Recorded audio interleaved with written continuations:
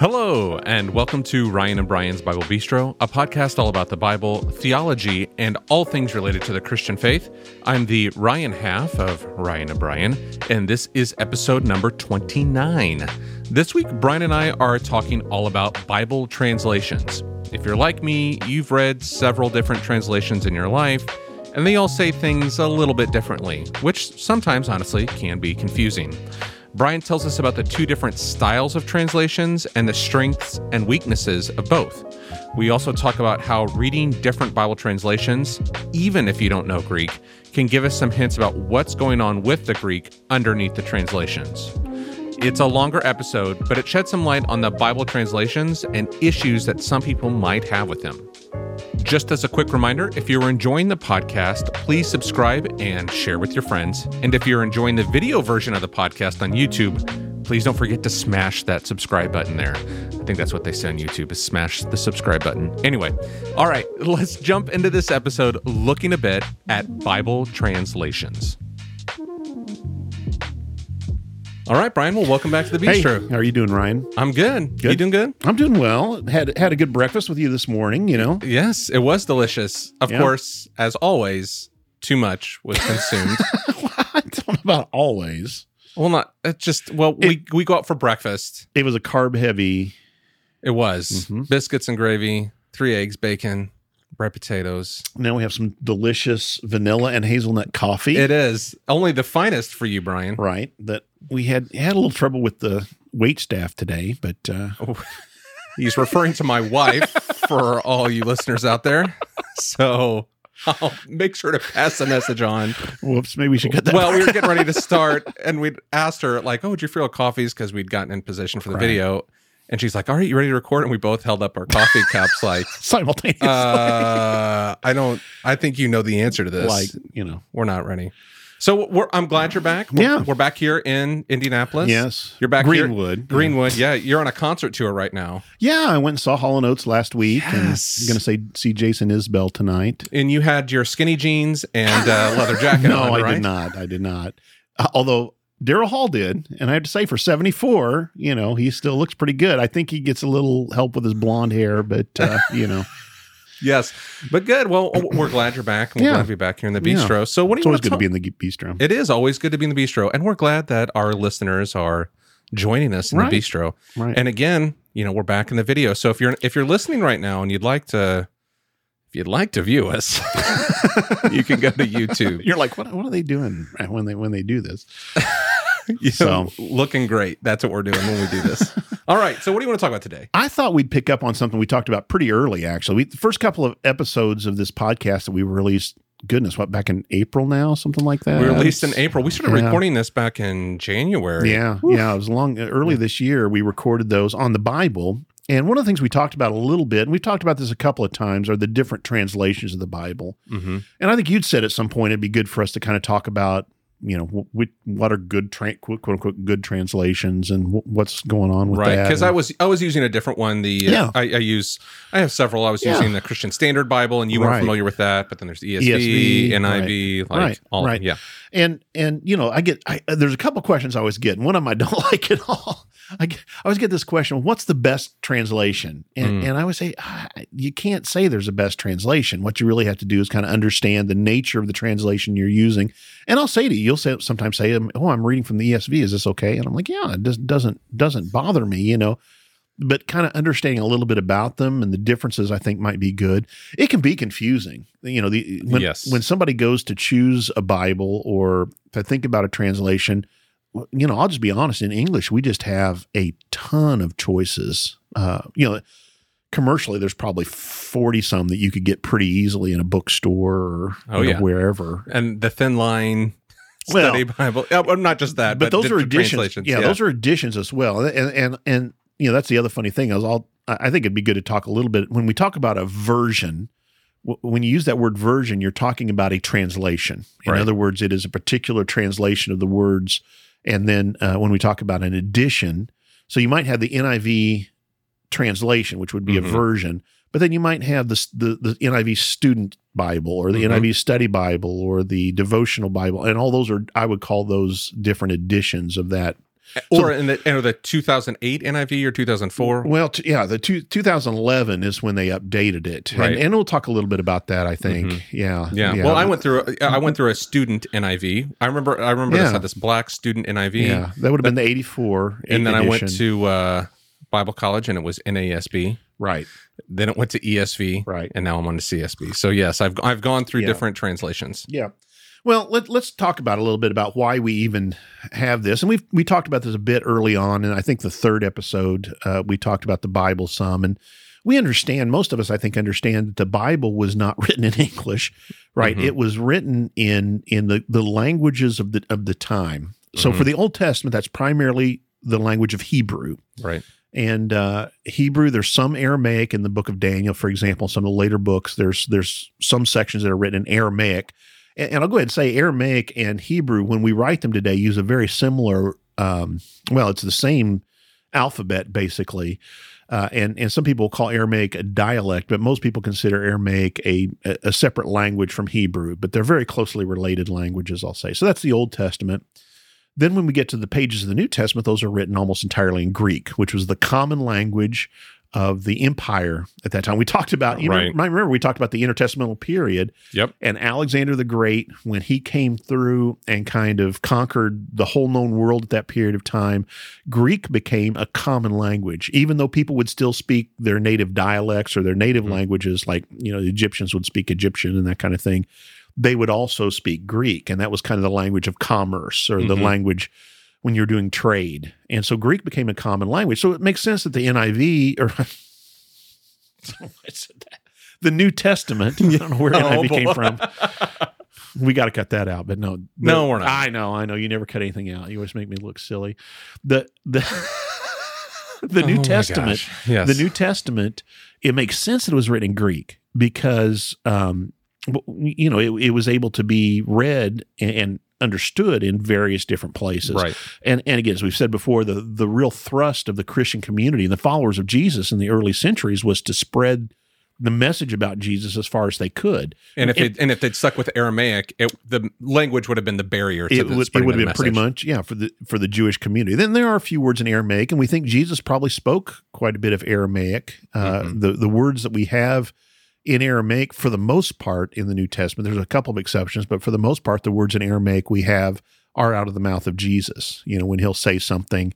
But there are a few other words that we find Paul using, Abba, for example, which is an Aramaic word for father, and those kind of things. And so these are the original languages. So most of us can't read Hebrew and Aramaic and Greek. And so what has to happen is we rely upon a translation. But now the problem is, I was asking just before we came on air, and I think we've talked about this before, any translation is going to have a certain amount of a problem with it. And when I say, I guess problem's not exactly the right word, but anytime when you understand when you're translating from one language to another, there's always going to be some kind of something lost there, I suppose I would say, lost in translation, so to speak, where there's not always a direct one-for-one correspondence in language. And I don't know, most of our listeners may have had, in high school, they may have had a foreign language like French or Spanish. Yep. And you understand. I'm a Spanish. Okay. Even though in closely related languages like those, for example, sometimes there's differences just in the way that that we say things. It's usually not a one-to-one correspondence. I'm going to give you a famous Spanish example that you'll probably know. In English, we tend to say, if you're introducing yourself, you might say, well, my name is, and that's not what you say in Spanish. You say, I call myself, me llamo, right? So you use a reflexive verb there.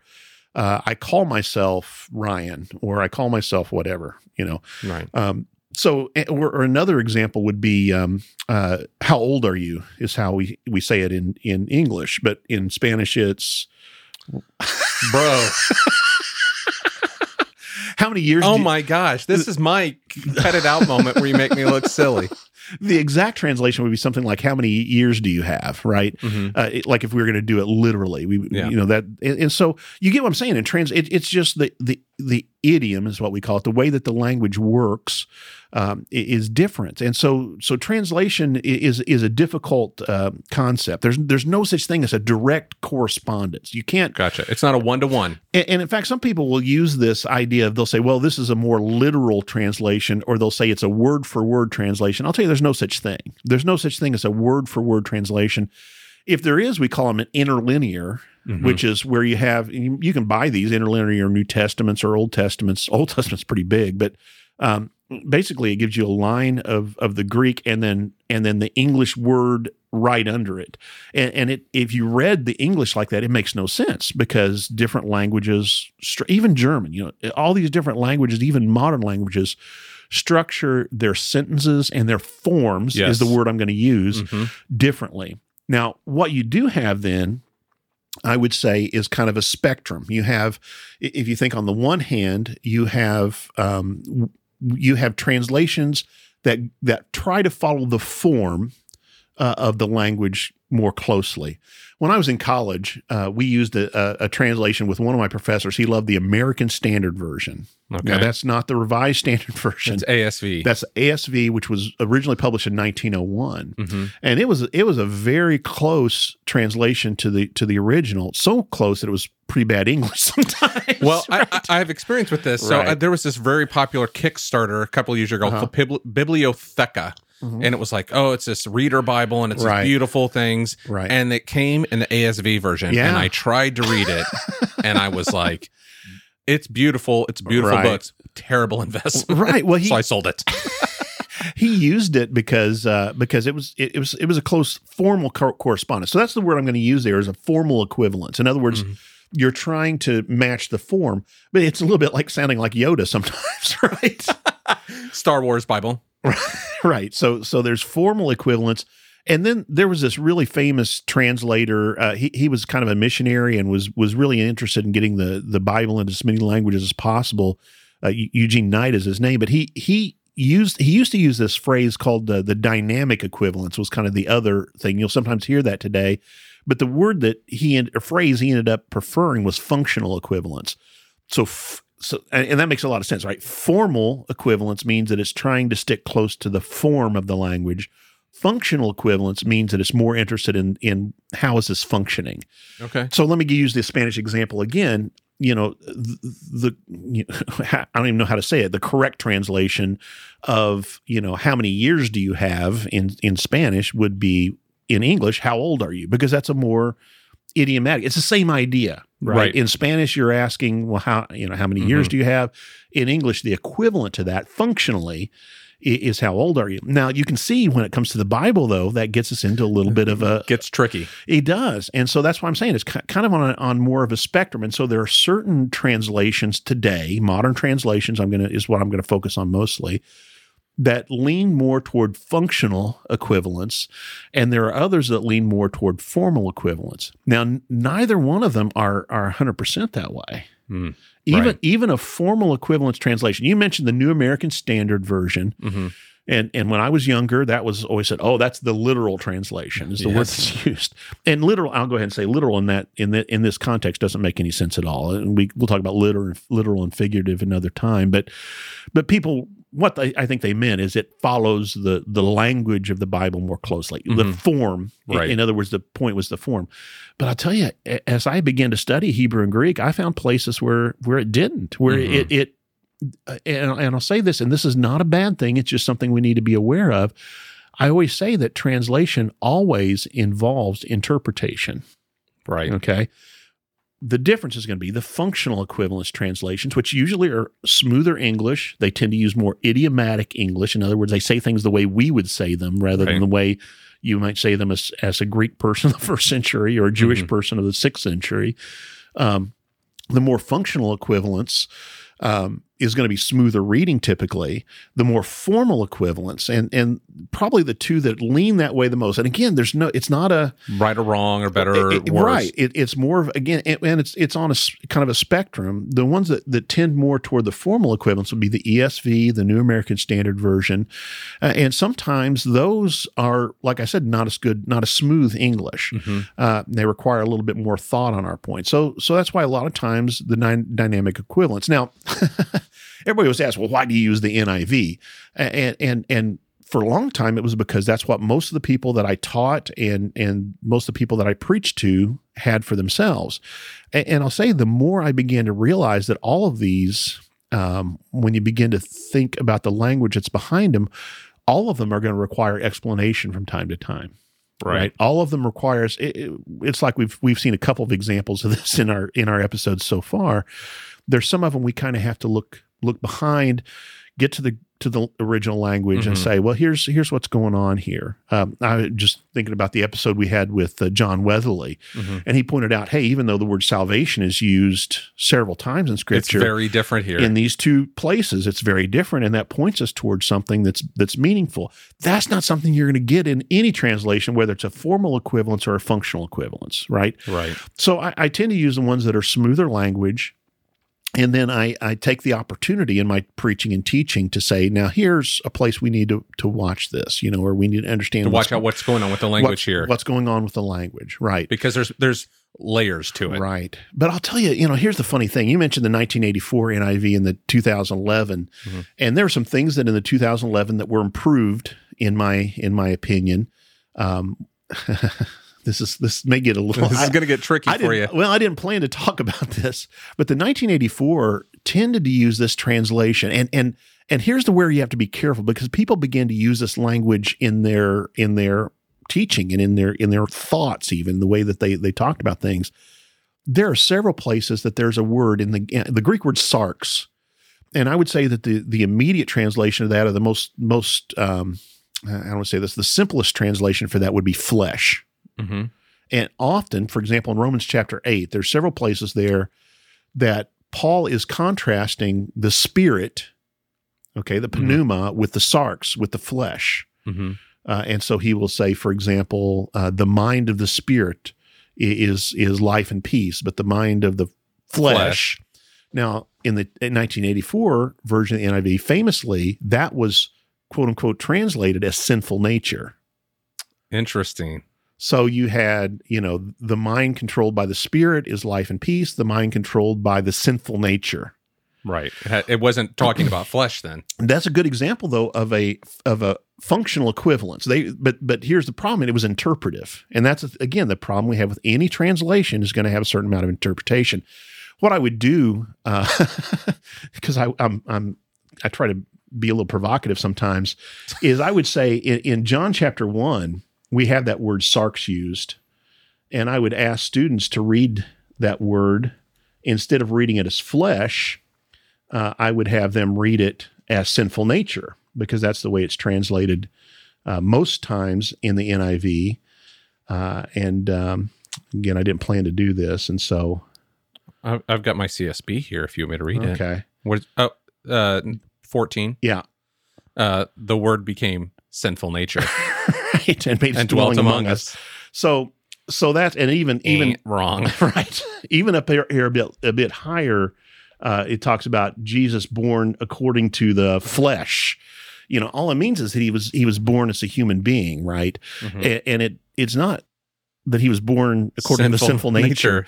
And so again, and that's just kind of a provocative thing, kind of a funny thing to think about, but it shows us that we have to be careful when we're thinking about the meaning of these. And I tend to go toward less, and you're going to say, well, that's not functional equivalence. And you want less interpretive, Right. All translation, I don't care how formal equivalence it tries to be, is going to have there are times you have to make decisions about what is really trying to be said here. And so you're going to choose.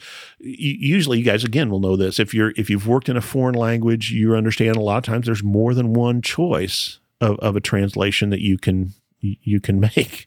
Right. I was just thinking about your wife talking about your son and the different words of meanings of words. He's very particular.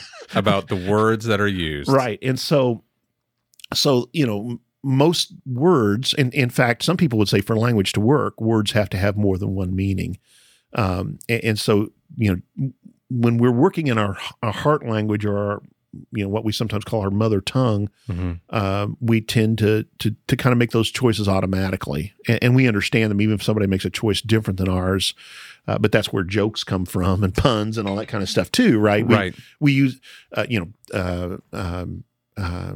time flies like an arrow, fruit flies like a banana. The flies there is used in two different ways, right? And so that's kind of the nature of a lot of humor. The foundation of a lot of humor is the use of words in two different ways. So anyway, that's formal equivalence versus functional equivalence. Do you have any questions on that?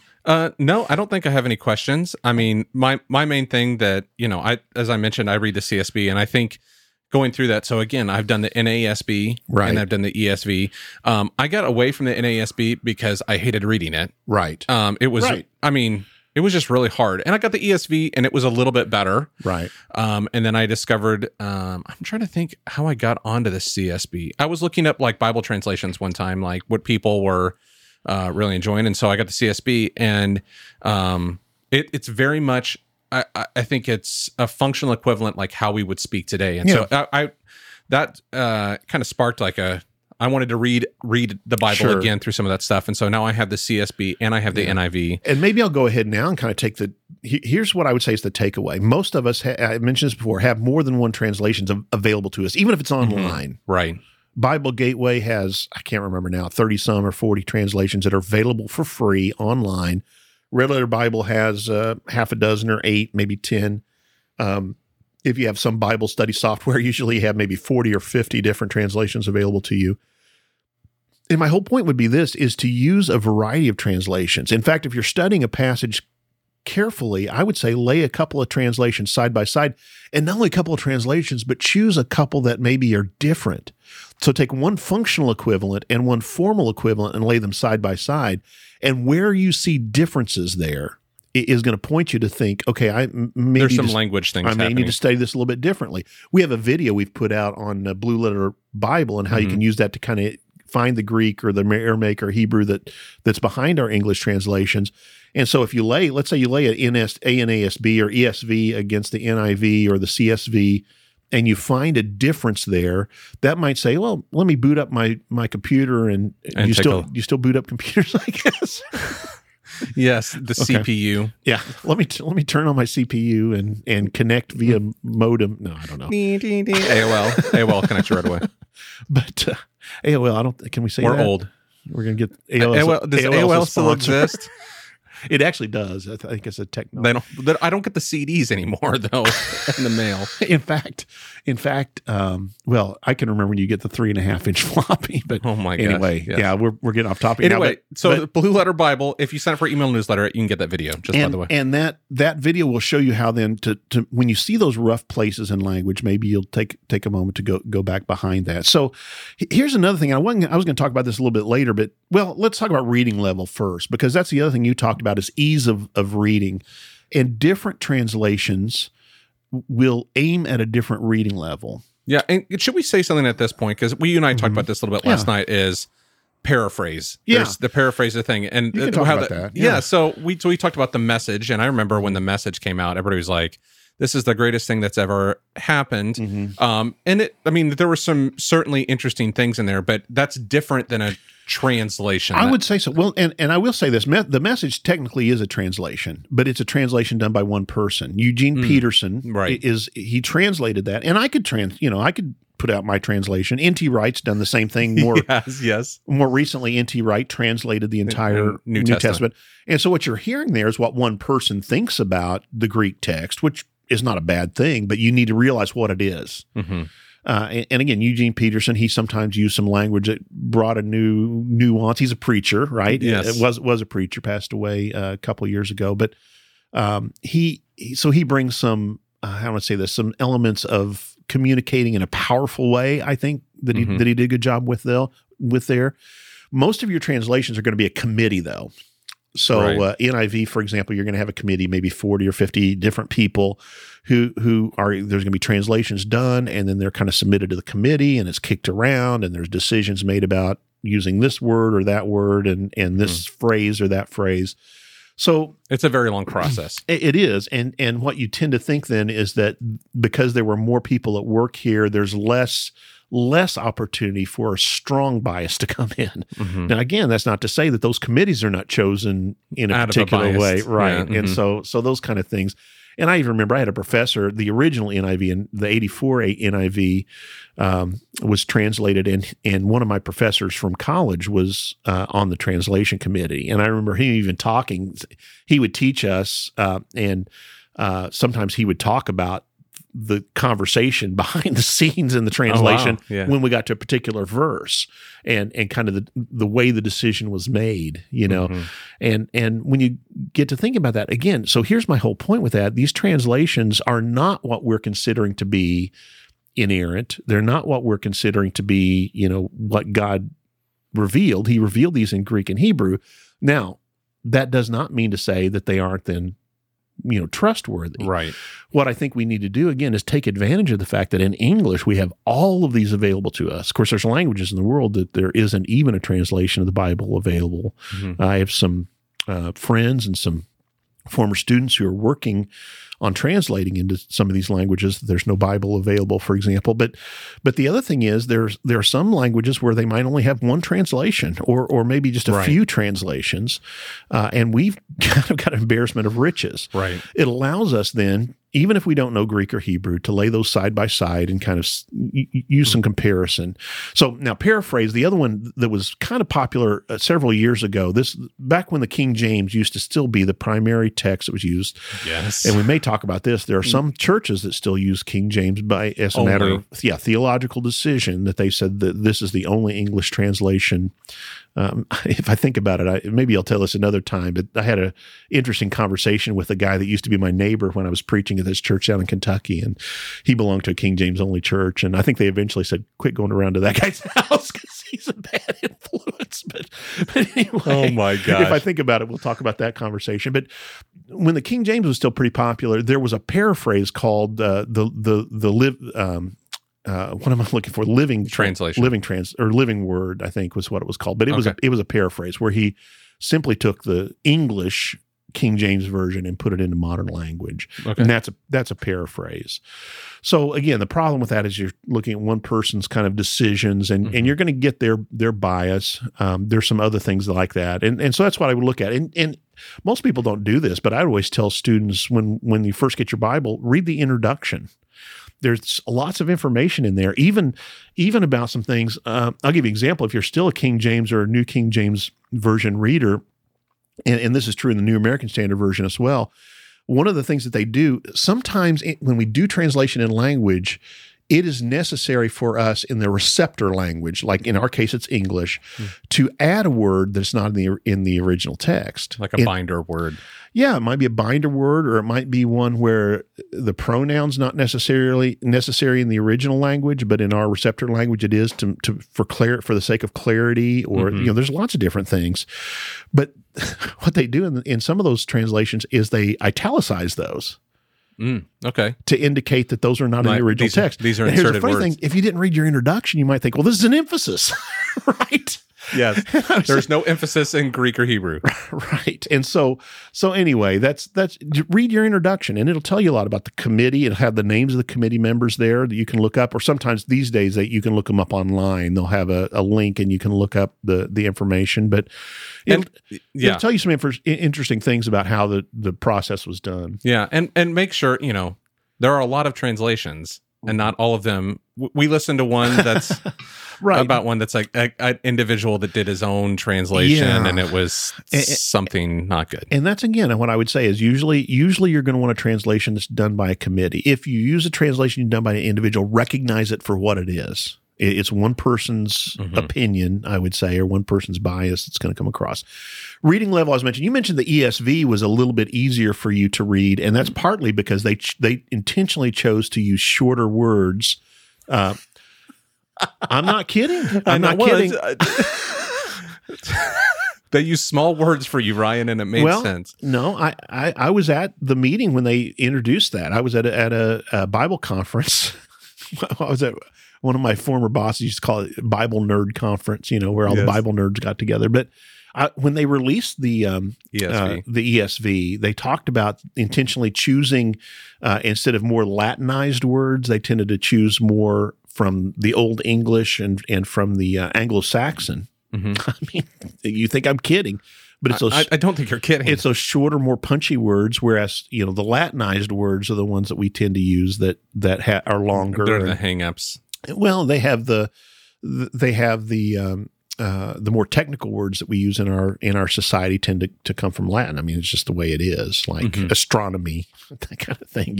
Yes. So anyway. The reading level of your translation, a lot of times you can find out that information either in the introduction or online. It'll say this was aimed at a 6th grade reading level or whatever. So something to think about. The other thing is this, and I want to make clear, one of the main differences between some modern translations today, and there's a lot of controversy about this, and I may get in trouble for this as well, but the 2011 NIV, one of the changes they made, so one of the things they did that I liked, they went back from sinful nature into flesh. The other thing is they began to use more inclusive language. And what I mean is, for example, in Paul's letters, when he addresses them as brothers in Greek, the NIV will translate that brothers and sisters. Mm-hmm. Now, there's some controversy about that. There's some people think, well, that's going further away from the original. But I'll tell you, I lived in a Spanish-speaking culture for a while. And what's interesting is English is not a gendered language in the same way that Spanish is, for example. You might remember you'd have to learn and O at the end. You'd have to learn the correct form, the correct adjective. Mm-hmm. Right. That's the simple way. There are 4. Well, you don't care about this, but I don't. But same in Greek. You have to. There are 3 genders in Greek. There's masculine, feminine, and neuter, and so you have to choose the correct verb. Neuter is neither masculine or feminine, right? And you got to understand, we're not talking about an actuality of biology here. We're talking about the nature of the language. Mm-hmm. That's just our way of talking about that. Now. A lot of times it does follow, like, for example, man is going to be in masculine and the word for woman is going to be in feminine, this kind of thing. But there are other things that, they don't necessarily make necessary sense. It's, there's no reason for it to be neuter compared to masculine or feminine. It's just a feature of the language. So don't go too far down that way. I'm not. But here's the interesting thing is in a lot of those languages, if there's a group of people that are being talked about, then if it is all women, the feminine form will be used. And if it is all masculine, then the masculine form is used. But then if there's a mixed group, the masculine form is used as well.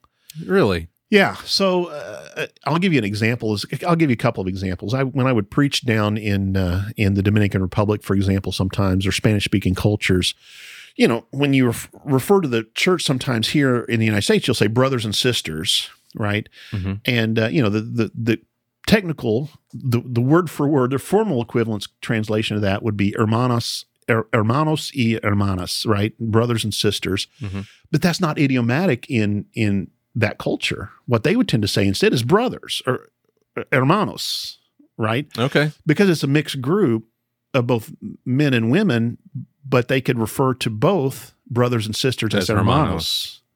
Okay. See, in English, if I just said brothers, that would be singling out the men. A biological reality. And I think it's because we don't have a gendered language, right? Mm-hmm. And so the interesting thing about that then is that living in that culture and understanding the way that Spanish worked made me think differently about Greek, which is a gendered language as well.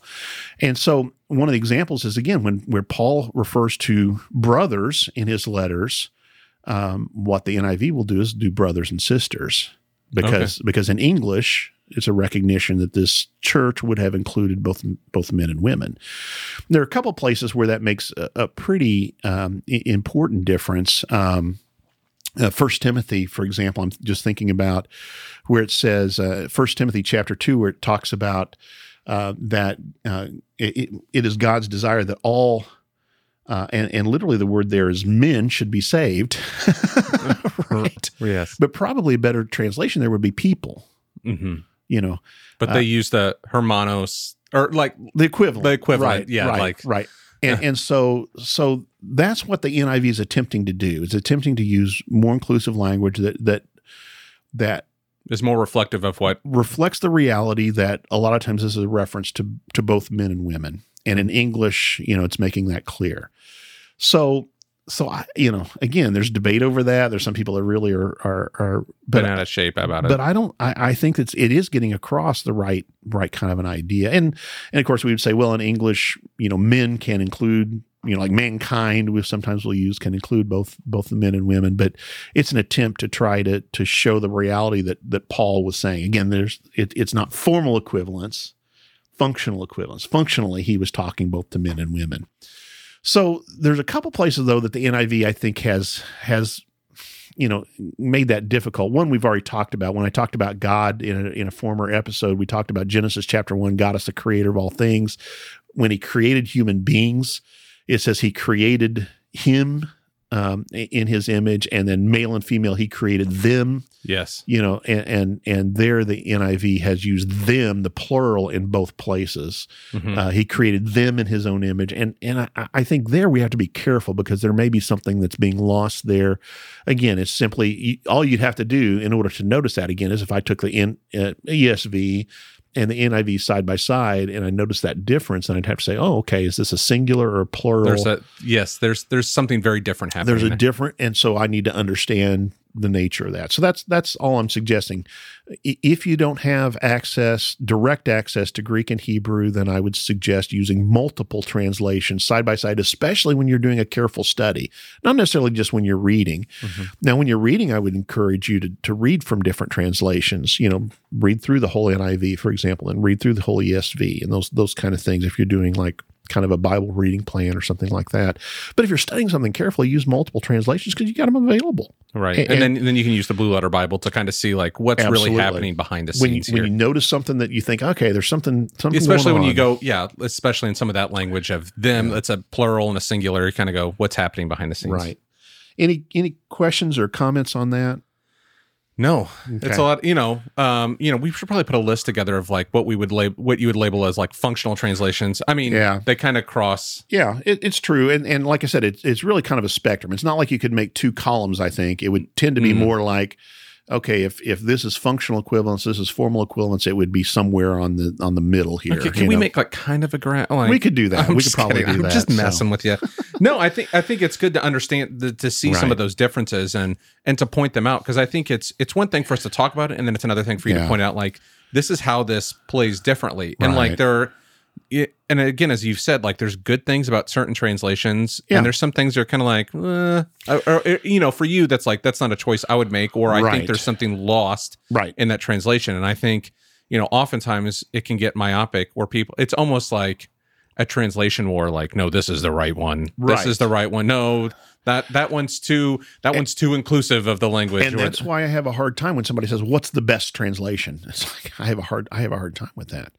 Let me talk about one more thing that I think is important in this context. We mentioned this again back in episode 3, I think, when we were talking about the Bible. I mentioned Bart Ehrman talks about some of these places where there are maybe some verses that are different in some places than others. I'm going to give you some examples of that. And really that comes down, I think we talked about Mark 16, the ending of Mark 16, then long ending versus the short ending of Mark 16. So when you look at modern translations, almost all modern translations, with one exception, are going to be based upon a Greek text that we call the eclectic text.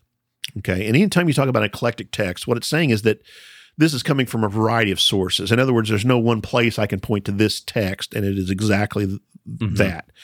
But using the science of textual criticism, I'm going to try to explain a little bit more of that. We talked about that some again back in episode 3. But using the science of textual criticism and the huge number of Greek texts that we have available to us today, the attempt has been made to get as much as we can the original text would have been. The original manuscripts would have said. We don't have any of the what we call the autographa, the original. The autographa or the autographs is when Paul finished the book of Romans and signed his name. That was the original. We don't have any of those available, but what we have are copies, and usually copies of copies kind of thing. But we can kind of go back, and I mentioned sometimes those scribal differences will creep in. And there's a number of different reasons for this. Again, I talked about this a little back in episode 3 if you want to go back and listen to that. But almost all translations today, English translations, are based upon the eclectic text with one exception, and that is the New King James Version. So both the King James Version, which was originally published in 1611, and the New King James Version are based upon a Greek text that is called the Textus Receptus, or the majority text. You'll see both of those words used, majority text or Textus Receptus. On the Blue Letter Bible that we released, you actually can have access to both of those, the Textus Receptus and the eclectic text.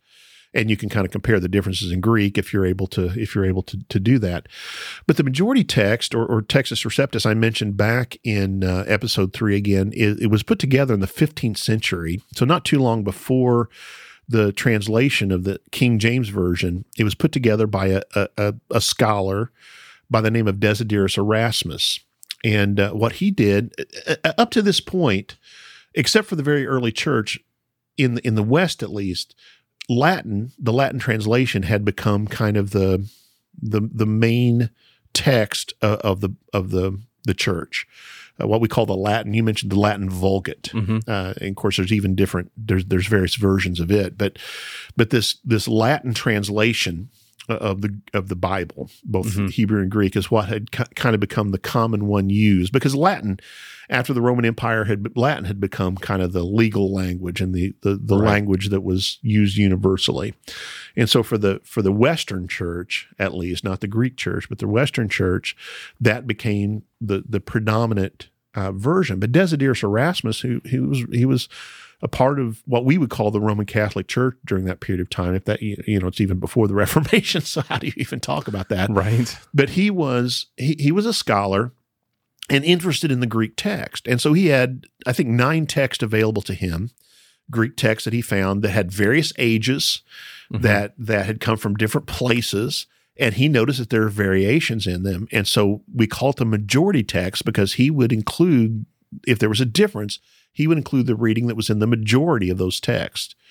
So if you had 9 texts, and let's say there was 5 that had this reading and 4 had this one, he would take that. Them with 5. Or even let's complicate it a little bit. Let's say you had 4 different readings, and there was this one has one. There's one text that has this reading, and there's 3 that have this reading, and there's 3 that have this reading, and then one that has this reading. Then he goes with the majority, and so or let's say 4 with that one. So he would take whatever reading was used in the majority of the text. Now, and he only had 9, right? 9 available to him. And here's the problem. We understand now, when you think about textual criticism, you think about the fact that these have been copied. And so if there is an error that a scribe made, and again, we're not talking about the originals, right? We're talking about where a scribe has either included a word that was not in the original or left out an omission. We talked about omissions before. I'm going to talk about how an inclusion can happen here in just a minute. But omissions, sometimes you guys have done this when you're copying. You copy something and then you skip a word because your eye travels over here and it skips that word. And so if a copy is made off of those copies, so let's imagine in his 9 that he had 5 that belonged to the same manuscript family, they're all going to have that same. It's not going to be the original reading, but it's the majority reading. Right. Do you see what I'm saying? Yeah. That's where error can creep in. Right. So that's an omission. And in addition, sometimes there's a couple of different ways that this would happen. One is sometimes you'd get, you guys, we all do this. We'll write something in the margin of something like, this reminds me of this, or a lot of times when it would happen, what we see with some scribes doing is when there's a similar, we've talked about the similarities between Matthew and Mark, for example. If Jesus says something in Matthew and then he said something very similar in Mark, but maybe in Matthew he has an additional phrase, somebody might have put that in the margin of the Gospel of Mark, and then when another scribe comes and copies it, they may have included that in the text. Right. So suddenly this marginal, we call it a marginal note, becomes a part of the text. And so that's why you see that happening sometimes where that's another kind of thing that can happen. Sometimes there may be an intentional, and we have to make this decision. There's an intentional taking something out or adding something. And I'm going to give you a couple of examples of that because this is something that when people are using different translations, it sometimes will bother them. Now, again, when I was growing up, the King James was kind of the height of what most people used, and then the NIV was just coming on. This is when it became a real difference. It's because people would read this and it's like all of a sudden, oh, well, you're missing a verse is what would be said, or like in the long end of Mark. I'm going to use two examples. We mentioned this one back in episode 3, but John chapter 8. Technically, it's John chapter 7, verse 53 through 8:11.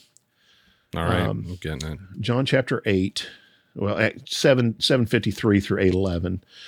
And I think you mentioned this in your translation. This one is set apart. Now, this is a story that everybody loves. This is a story of the woman taken in adultery. Oh, yes. You want a fancy technical term? Technical term is the pericope adulterae. So, well, yep. Just keep going with that one, Tiger, because I'm the story of the adulterous woman.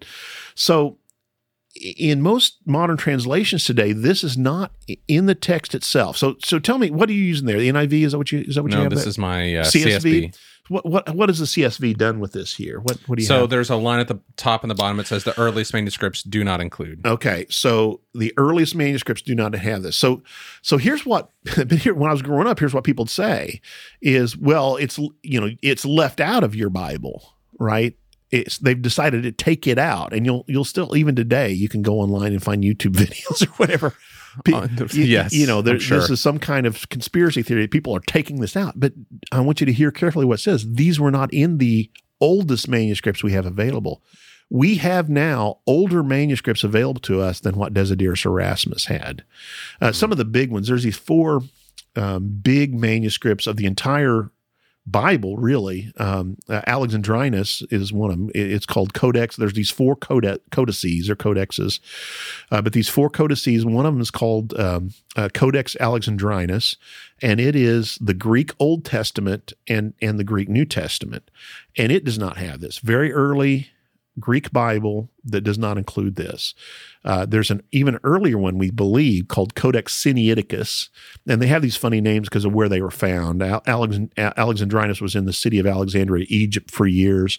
Sinaiticus was found. This is a great story. I'll tell the story one of these days. Not today. Today's not that day. But it was found in the Sinai Peninsula, near where we believe the traditional site of Mount Sinai. So it's between the Gulf of Aqaba and the Gulf of Suez in the Red Sea. If you're familiar with that region, there's this triangle between them that's called the Sinai Peninsula. And there's an old monastery there that's called St. Catherine's Monastery. It's been there a long time because, again, the early church thought this was the traditional site of Mount Sinai, so they built a monastery there. And I guess I am telling most of the story, but there was a guy that got this idea. His name was Konstantin von Tischendorf, but he say that name again. Konstantin von Tischendorf. You just think I'm making this stuff up, right? God, dude. But he's a real life Indiana Jones. But he got the idea.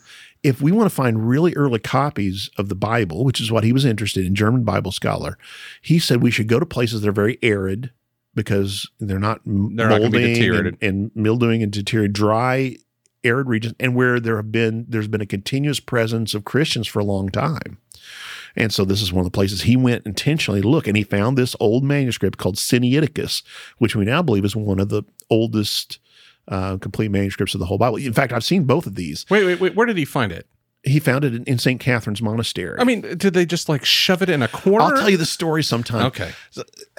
It's a someone cool, roll it up and like, oh, I forgot about it's a cool story. This. And there's some people who there's, of course, there's debate about everything these days, right? But there's some people who think that von Tischendorf kind of made up the story too. But anyway, it's a very, very old manuscript that he found in this monastery.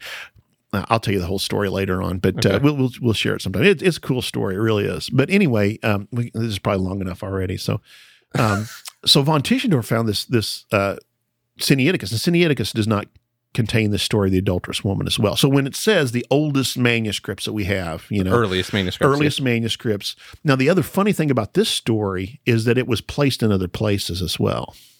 There's one manuscript, later manuscript we have that places in the Gospel of Luke, for example. Interesting. Okay. There are other places it's sometimes placed in the Gospel of John as well. And I think I've mentioned this before. There are words in this that it does not match up well with the rest of the Gospel of John. In fact, the other kind of funny thing is read verse 53, 753 for me. So Jesus is talking at the end of verse 7. Uh-huh. And then it says, then each one went to his house, but Jesus went to the Mount of Olives. Okay, and then there's the story of the adulterous woman, and then down in verse 12, when Jesus again spoke to the people, you could take this out, and there'd be absolutely no interruption in the story. So they all go home, but then he goes to the Mount of Olives, and you have the story. You see what I'm saying? Yes. So it seems to interrupt the flow. And so most people, there are some people who still insist that this belongs here, but most people who study the Gospel of John will say that this. Now, the interesting thing, this could be an authentic story, but when we talk about narrative, it probably does not belong here in the narrative of the Gospel of John. People love this story; it's a great story, right? But again, we're trying to textual criticism. We're trying to be students and understand this. So. Listen carefully to this. I would say this is not an issue that modern translations have decided to take this out. I think that at some point it was included in here for some reason, right? And so that's kind of the decision. That's kind of the thoughts we have to come through. I'm going to show you one more example. It's probably a little bit clearer. This is in the book of 1 John. And this little section has a name too. It's called the Johannine comma sometimes. You think I'm making this stuff up. I know you do. This is chapter 5 and verse 8 of 1 John. And let me go ahead and read verse 7. And I want you to look at the footnotes. I'm going to start in verse 7. Actually, let me go ahead and just to give you some of the context, let me read verse 6. This is the one who came by water and blood, Jesus Christ. He did not come by water only, but by water and blood. And it is the Spirit who testifies, because the Spirit is the truth. For there are three, verse 7, that testify.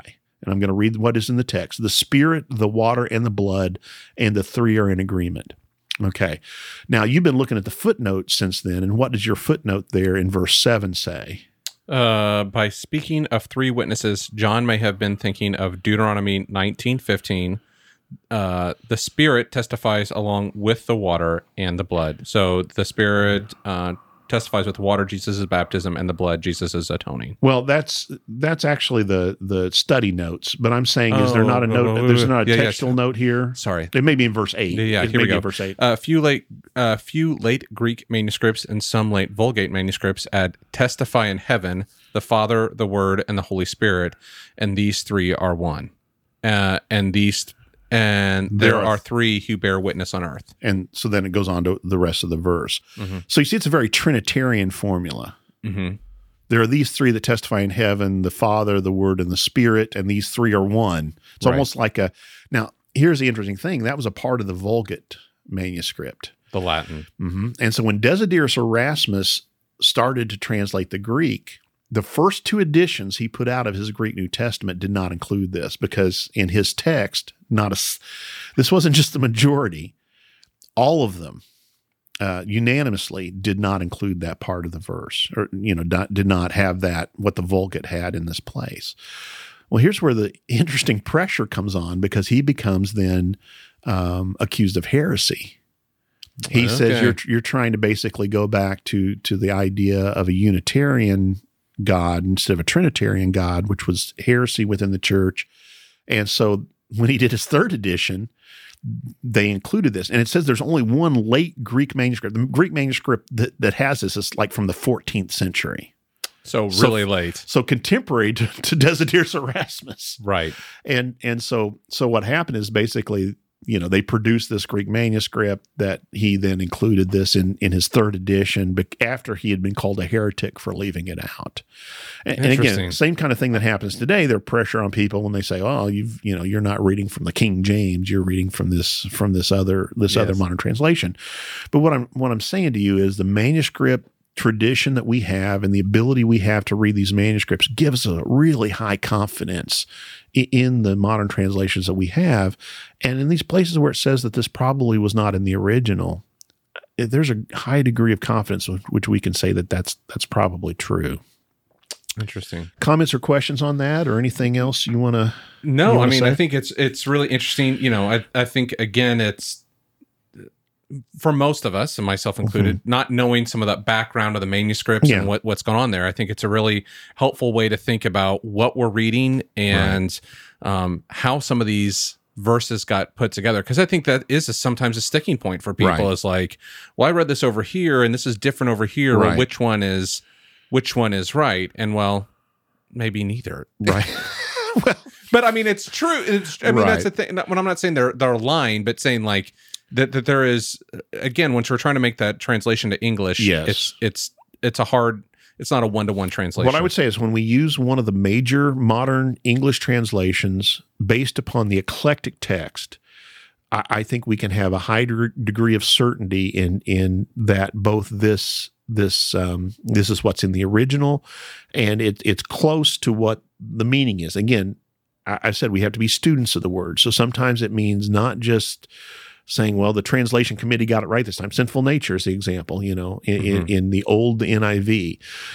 We need to understand what's going on there and kind of think, well, does this word flesh always have that connotation? And the answer is no. There's clearly places where flesh is used. It means flesh, as opposed to, in contrast to spirit, we might say. And so there are places where we have to, just do a little bit more digging and get in. And then, again, that's part of why we're doing this podcast is kind of, show so we people, can do our own personal digging. We're encouraging, I think that we're encouraging people to kind of, take the tools that are available to us, Embarrassment of Riches. Many of them we don't even have to buy, Blue Letter Bibles online, Bible Gateways online. There's lots of resources available to us if we just use them and learn a little bit how to use them, dig in a little bit. Don't even take our word for it. Right. Look it up and read a bit about it. Textual criticism is a hard thing to describe. I mean, I'd love sometime to, and maybe we will do a video or something on that because it's a pretty in-depth kind of endeavor. There's a lot happening there. There's a lot happening because you have to come to the conclusion, again, is this something that has been omitted? And you have to be able to explain why this would have been omitted, or is this something that has been added? And you have to kind of make that determination. And again, you look at the history, you look at the manuscript tradition, you look at other kinds of things. There are early, I haven't even mentioned this, there are early translations, like into Coptic and Armenian and these other languages where the Bible was translated early.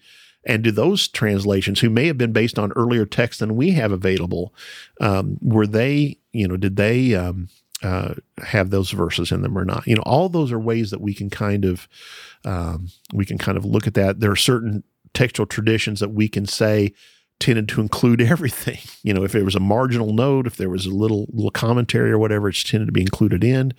And it's a matter of understanding all of that. But most of your modern translations are really good. Again, understand that they may have a certain bias, and certainly they have a certain translation theory, whether they're trying to get more functional or more formal. And just understanding that, I think, can help us. Absolutely. I think that's a big thing. I mean, for everyone, is to understand that there are two natures of how translations are done, and that's functional and formal. And just the value of understanding that, and just understanding why one might feel more difficult in its reading. And just because it's more difficult in the reading doesn't necessarily it's pointing you to the correct place. Because I think that's, and sometimes some people take that approach as like, this one's much more technical and harder to understand, so it must be more correct. And that's not necessarily true in understanding those two. But I like what you said is, the Blue Letter Bible, this is one thing I'm slowly trying to learn Greek. Right. I'm 40 years old. And you're like, well, why do you want to learn Greek? And I'm like, because otherwise I'm just taking everybody else's word for it, and understanding that. But again, it's not to say that what you've been told is wrong, but it's just kind of understanding that those layers that go into that. And this kind of goes back to, and I think that's one of the, study is fruitful, but I think it's also the challenge for us. Yes. It's just as we talked about justification a couple episodes ago. Yeah. It's just like, it's not only we have to understand the culture and how they use the words, but what words did they actually use? And sometimes we lose some of those actual words because it's a Greek to English or Hebrew to English. Like there's these multiple layers of the onion you gotta pull back. And I'll go ahead and say English is kind of a funny language too, because we've borrowed from so many places. And I tell you, you talk to someone who's a native speaker of another place who maybe has come here and learned English or come to the United Kingdom to learn English.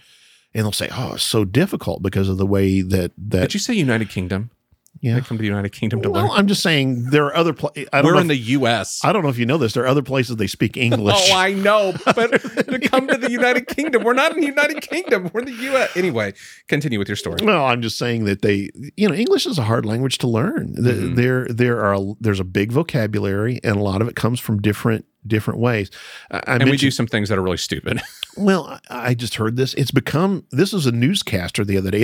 It's become a common language. In fact, I was just talking to you about a translator today, and he's the one who asked me about this. He said, "What does this mean? A whole nother?" He's like, "What's this word nother?" It's like, oh, come on. How do you not know? Don't ask. Yeah. But regional dialect. Well, I mean, like I said, I heard that on a newscast yesterday, a national newscast, a whole nother. We've taken this word another and split it up, And so, you think about that. Here's a guy who was originally, was a Haitian, learned Creole, and English has a much larger vocabulary than Creole does. And, he's trying to deal with this stuff, and I think any person who comes in and tries to understand English, there's funny things that we do. The rules are irregular. The way we do contractions is interesting. That makes it much harder, I think, for someone who's just learning English, because we say I'm not, but we say you aren't. Right. And these kind of things and where we decide to contract. So we take the verb and the subject, I'm not, but in you, we take you aren't. We take the verb and the not and contract them. Right. So, that is an interesting thing. I mean, I could go all day on this. You don't want me to. I promise you, I don't want you to. And neither does our audience. Right. So we're wrapping it up here. Yeah. There's functional, formal translations. Understand that. When you see, when you're reading, look at some different versions, see them side by side, because it can kind of help illuminate, like, hey, there's something happening with the original source language here. Yeah. If you have an internet connection, you don't have to buy another one. They're available online. Yeah. You got Blue Letter Bible. Yeah. Check it out. You can get the Blue Letter Bible video that will kind of show you how to use that by signing up for email newsletter. And I think that's about it. We've gone pretty long today. No, I know. I'm sorry. It's now, we're working on a sign off. Yeah. So I said every podcast, we could always say bye. See you. Yeah, I always say, thanks, Brian. We're workshopping. I say it like that. I appreciate you saying that's how it sounds. We're workshopping a sign-off. Yeah, so maybe if you have some wonderful sign-offs for us that might be, really witty or bantery. So what are we going to do now? We're just going to cut it? We just stopped talking right now. What if we just paused and no one moved for a second? Anyway, we're going to wrap this one up. Yeah. Brian, thank you so much. Not a problem. Yeah, we're signing off. Thanks so much for listening to this episode of Ryan and Brian's Bible Bistro. Next week, Brian and I are talking all about the books of the Apocrypha. Now, if you aren't familiar, these are books or scrolls that were written between the Old and New Testament period that were known and read by the nation of Israel. We talk about some of the stories in there and how some of those stories might relate to the New Testament. You don't want to miss it. You can find show notes, links, and more at thebiblebistro.com, as well as sign up for our email newsletter to stay in touch, but also to get our instructional video on how to use the free online resource, The Blue Letter Bible. You can find us and follow us on Facebook and Instagram at The Bible Bistro. And as always, you can subscribe to us on either Spotify or Apple Podcasts or anywhere you get your podcasts. Just search for Ryan and Brian's Bible Bistro. Thanks so much for listening. We'll talk to you next Tuesday.